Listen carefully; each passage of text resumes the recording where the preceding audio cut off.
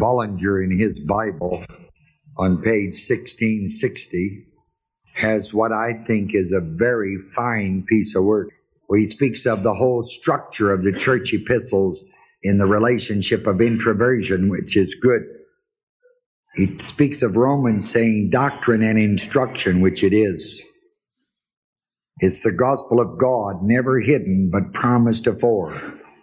Of Corinthians, he says, reproof, practical failure to exhibit the teaching of Romans through not seeing their standing as having died and risen with Christ.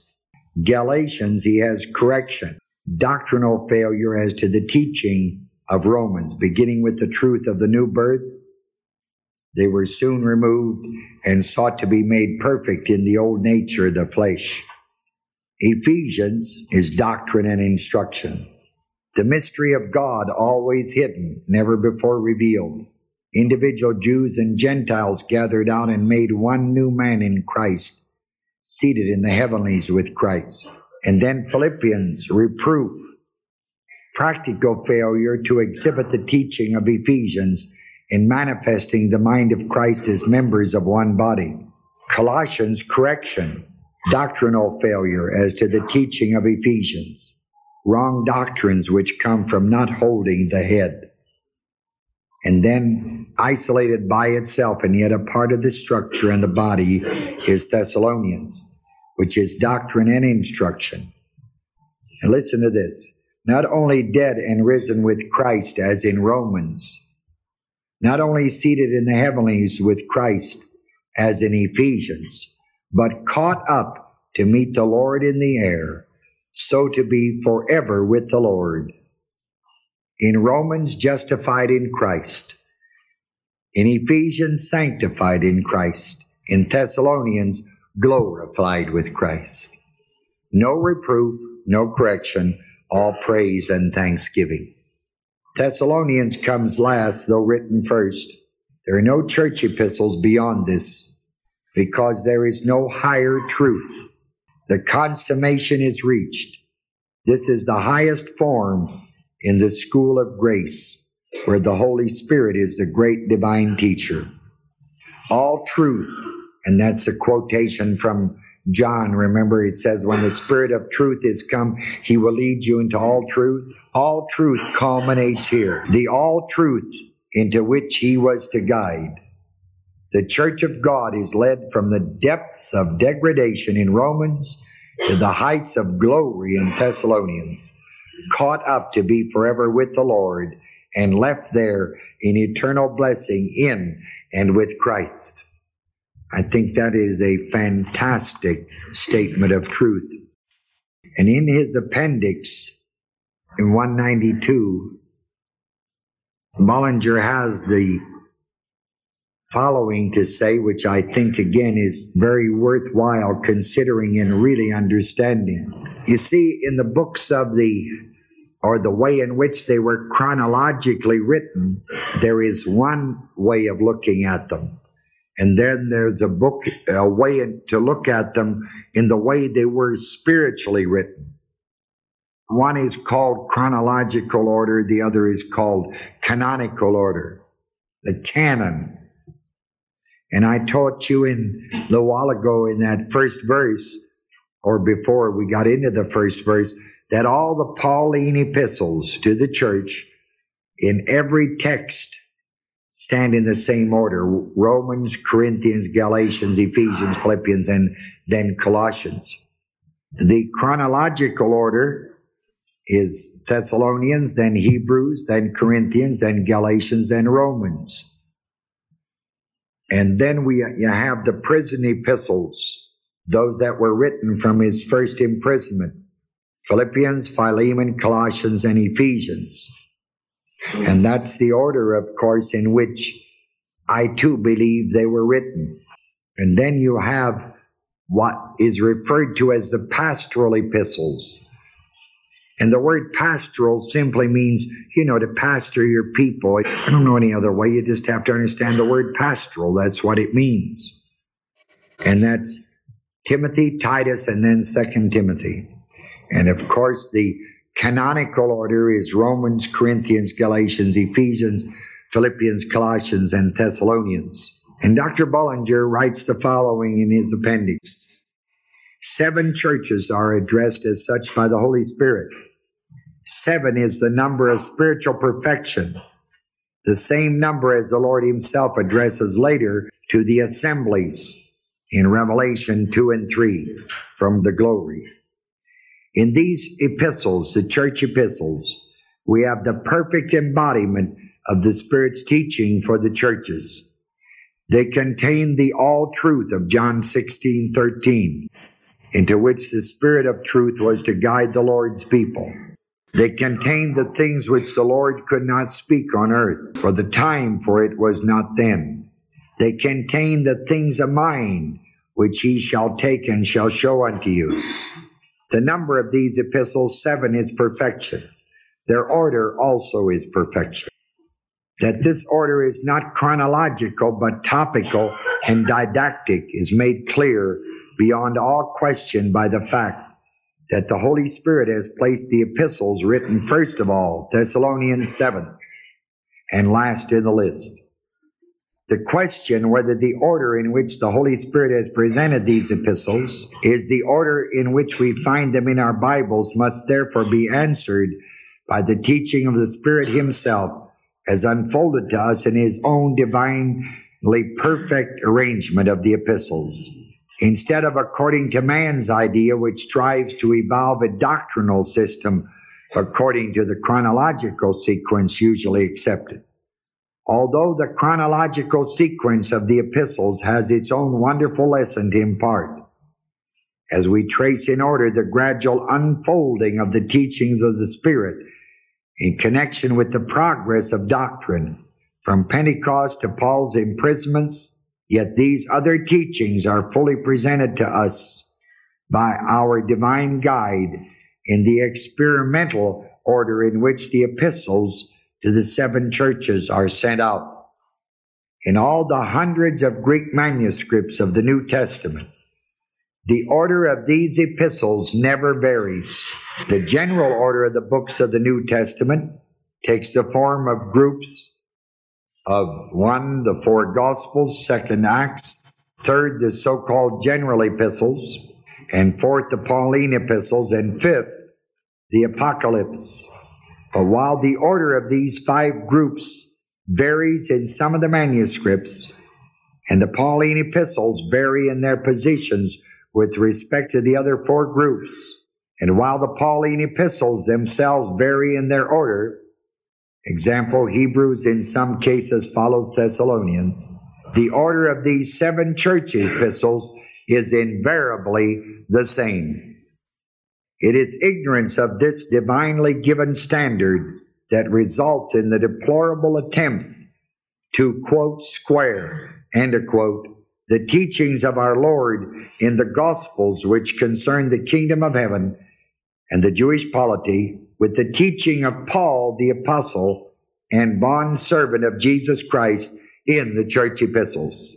And so, when it is found that they cannot be squared, we have the unseemly utterances and procedures of those who throw over the Pauline doctrine, as they term it, in favor of the teaching of Jesus, with contemptuous references to the Hellenistic tendencies of Paul's mind and so forth, and such statements as the Master's words must be preferred to a disciple's, or we must get back to Jesus, and so on. All of which and similar utterances make abundantly clear the fact that the divine teaching of the Holy Spirit is in fulfillment of the promise of the Lord in John 16:13, is not only overlooked or not understood by some, but is deliberately ignored and rejected by others who employ them.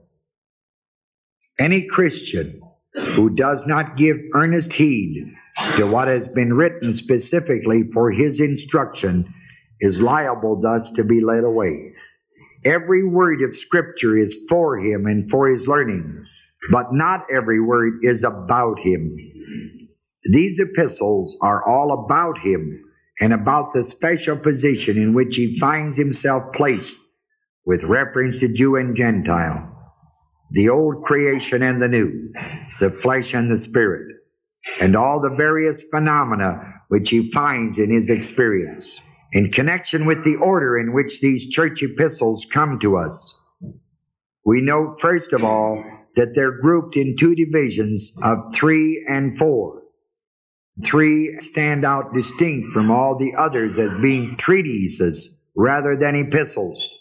They stand out as treatises rather than epistles, and as containing so much more doctrinal matter as compared with that which is epistolary.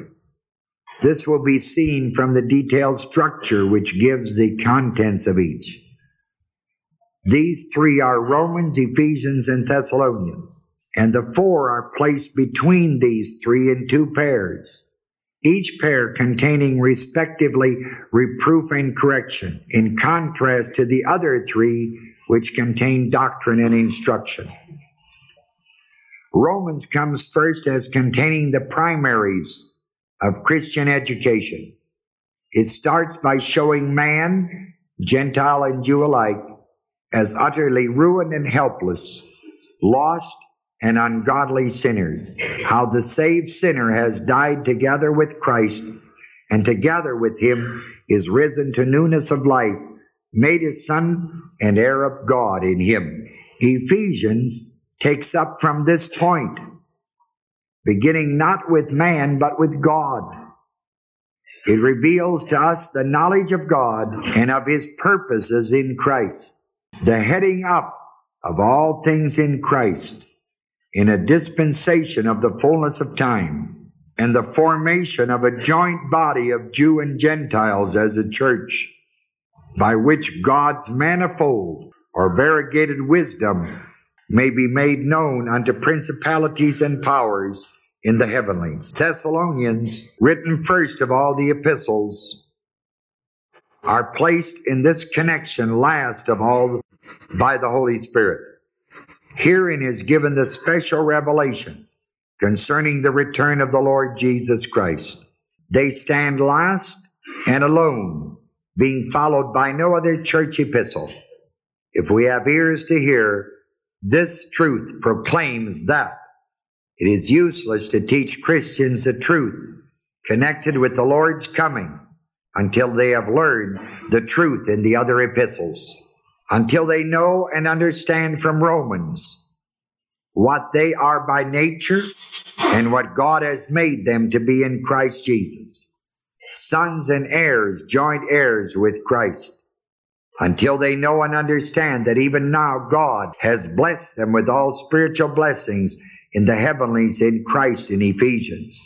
They have no place for and no understanding of the truths concerning his return from heaven. To sum up, the saved sinner is shown in Romans as dead and risen with Christ, in Ephesians as seated in the heavenlies in Christ, in Thessalonians in glory forever with Christ. I think that is a fantastic presentation of a tremendous amount of truth that needs to be learned and understood by all of us that are in the core. In this Thessalonian epistle, in verse 2, it says we give thanks to God always. And the word always doesn't mean continuously, but it means sporadically. You know, when you pray, you ain't praying all the time. Don't kid yourself. So we give thanks to God sporadically, always. We give thanks to God sporadically, making mention of you in our prayers, lifting them to the Father. Verse 3, remembering without ceasing. The word remembering without ceasing means to remember with careful attention and perseverance.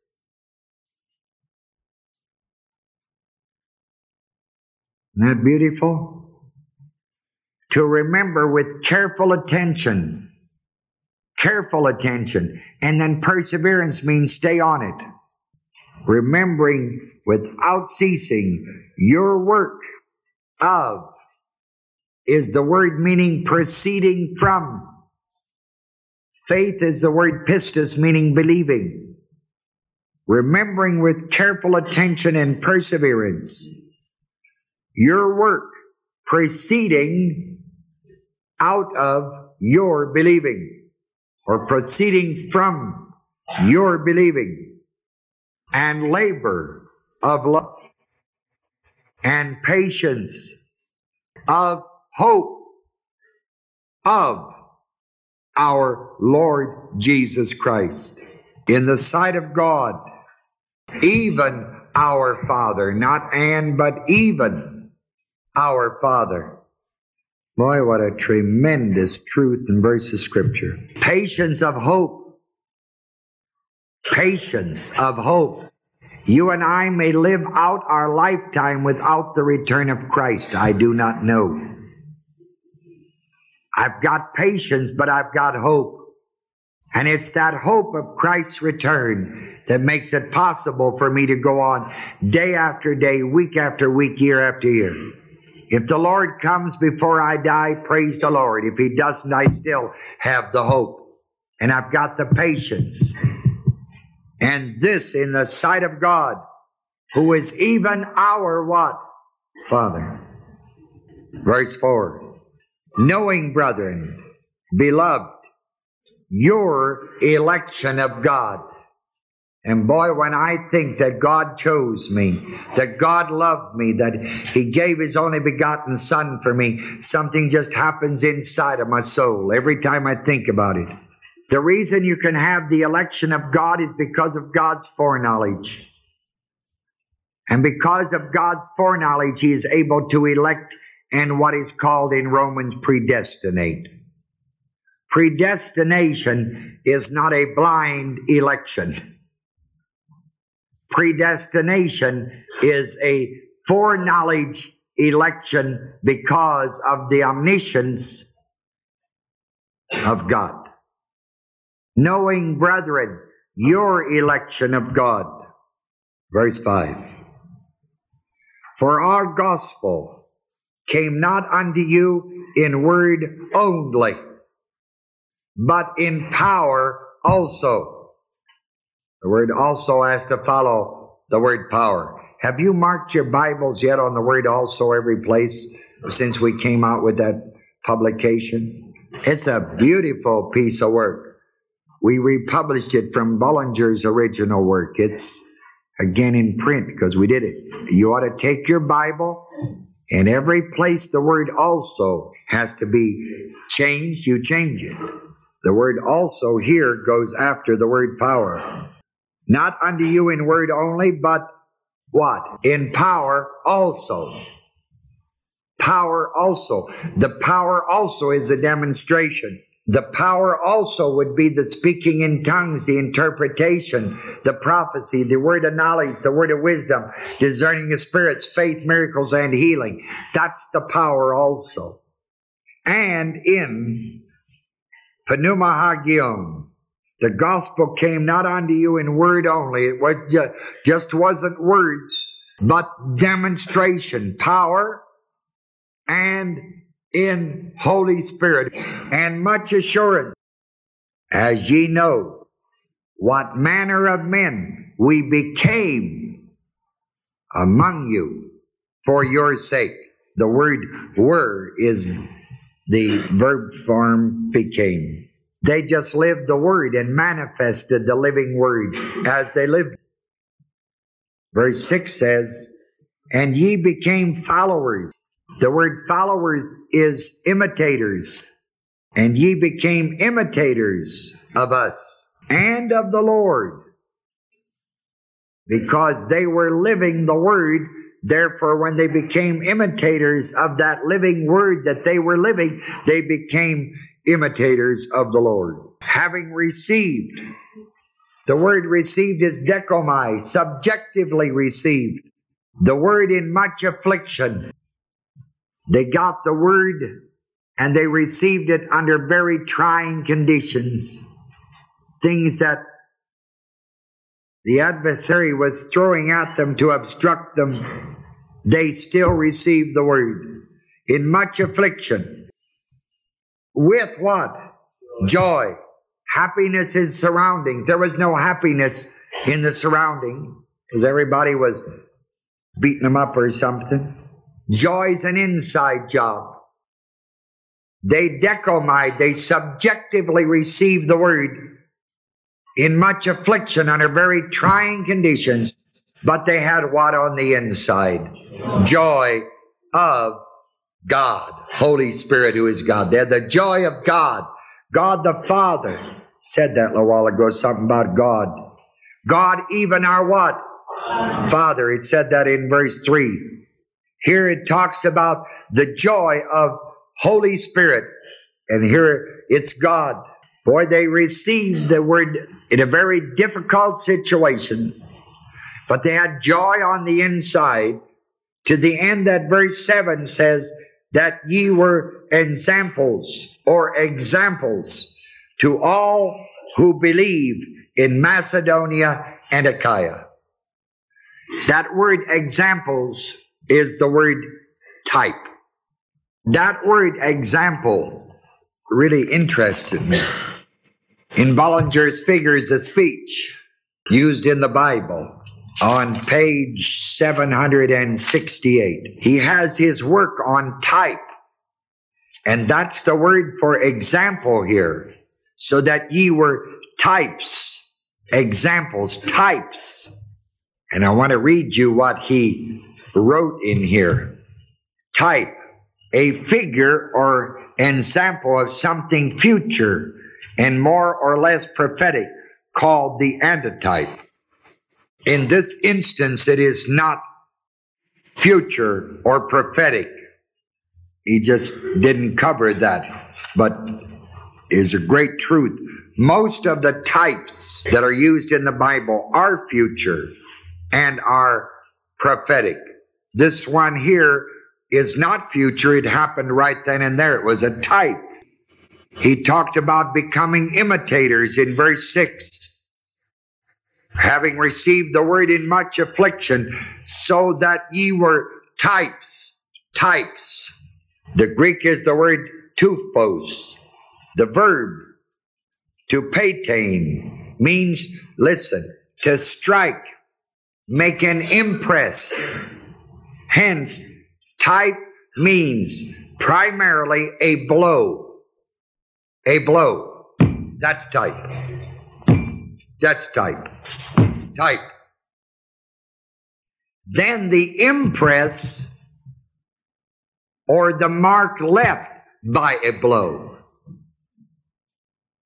Then a mark, print, or impress of any kind. That is tremendous. Look at that verse. So that ye were types to all that believe in Macedonia and what? They were a what? Blow. A blow. A blow. Boy, oh boy. They received the word in much affliction, but they had joy on the inside. So to the end that they became a blow. They hammered the word to people.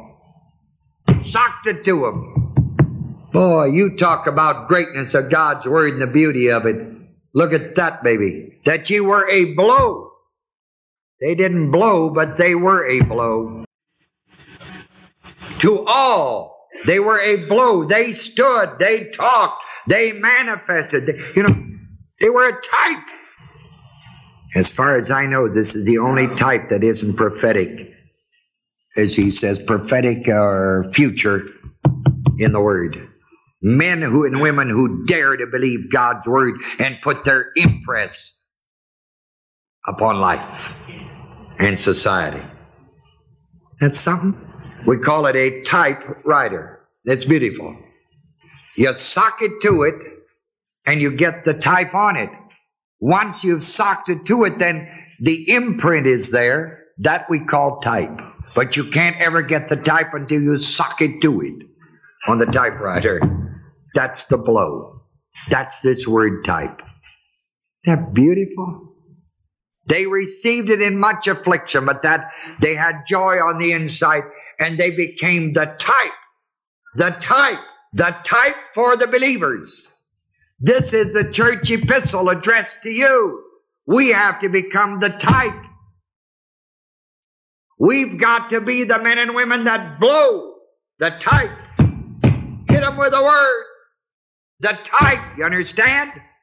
The imprint will be the results of the blow. Boy, oh boy. Verse 8. For from you sounded out. Sounded out. I can understand that. Listen. Sounded out. For from you sounded out the word of the Lord. Not only in Macedonia and Achaia, but in every place. The word also is scratched. But in every place. In every place. You're the cores. Believing. Pistis. Faith. Believing. Towards God. To God word means towards God. You're believing towards God. Is spread abroad. The word spread abroad means to go forth, or has gone forth. In every place, your believing towards God has gone forth, so that we need not to speak anything to you. He had nothing further to say on the outreach of God's word. They had just gone out and put their blow, sounded forth. He didn't have to tell them to witness and stay on the word. They were witnessing and staying where? They were holding forth the greatness of God's word. Boy, oh boy. What a tremendous thing. Man, oh man. In Romans chapter 10, very familiar to you core kids. But we need to read it in the light of this again. Context. For there is no difference in verse 12 between the Jew and what? For the same Lord over all is rich unto all who call upon him. How? Whosoever, for whosoever shall call upon the name of the Lord shall be what? Saved. How then shall they call on him in whom they have not believed? How shall they believe in him of whom they have not what? And how shall they hear without a blower? A what? A preacher, a man who stamps, who speaks. How shall they preach except they be what? Sent. As it is written, here it is. How beautiful are the feet of them that preach the gospel of peace and bring glad tidings of good things. But they have not all obeyed the gospel. For Isaiah saith, Lord, who hath believed our report, our preaching? So then, believing cometh by hearing, and hearing by the word of what? But I say, have they not heard? Yes, verily, their sound went into all the earth, and their words unto the ends of the world. How's that? Their sound went into all the earth, their words unto the ends of the world. For from you sounded out the word of the Lord. Not only in Macedonia and Achaia, but in every place your believing towards God has gone forth. Your believing toward God has what? That's something. You see, in Psalm 19, I don't think these references are in your center reference. I don't know. Are they? I don't imagine. Verse 4. Their line, their direction is gone out through all the earth, and their teaching to the end of the world. In the heavens hath he set a tabernacle, houses for the sun. Their direction is gone out through all the earth, and their teachings to the end of the world. Boy, this thing in Thessalonians is just electrifying. They received the gospel in much affliction, but they had joy on the inside. And they were types. They gave it a blow. They really held forth the word. For it sounded out from them in every place. So at the end they did not need to speak anything further. Verse 9. For they themselves show, is the word report in verse 9. For they themselves report of us what manner of entering in we had unto you, and how you turned unto God from idols. And that tells me they were mostly Gentile, because the Jews didn't worship idols.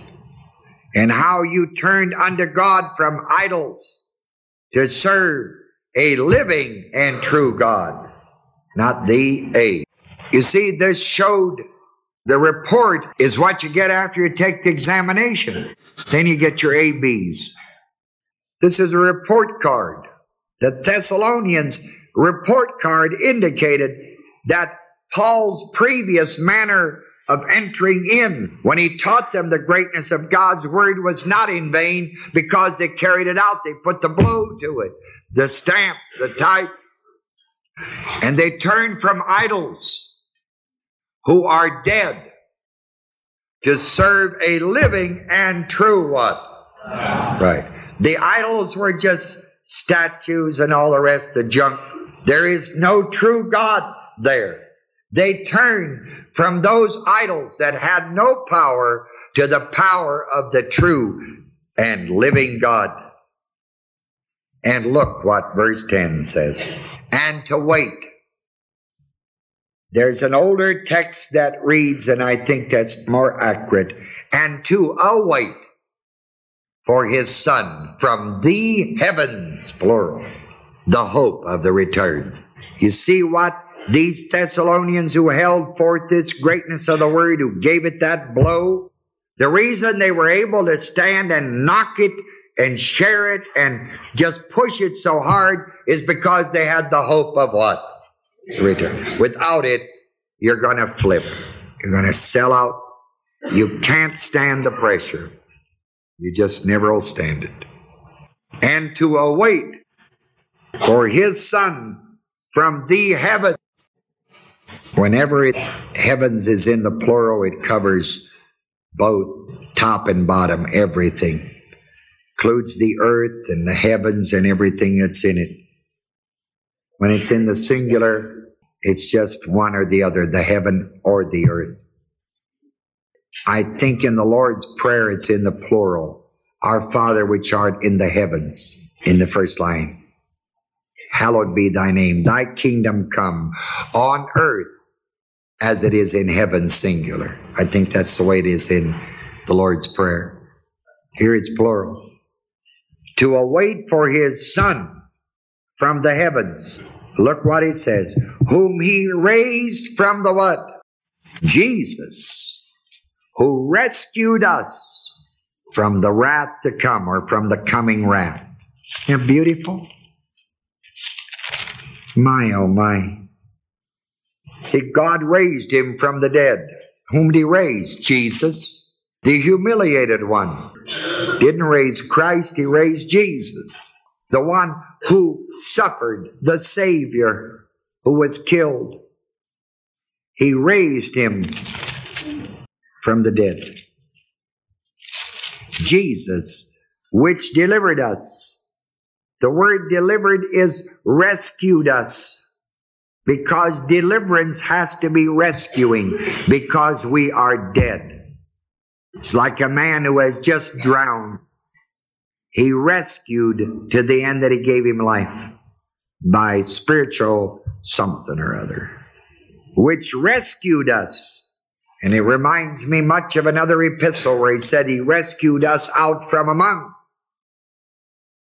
Here it says he rescued us from the wrath to come, or the coming wrath. Well, people, if we have been rescued from the coming wrath, then we have been what? That means we have passed from death unto life, and never more shall come into what? Boy, oh boy.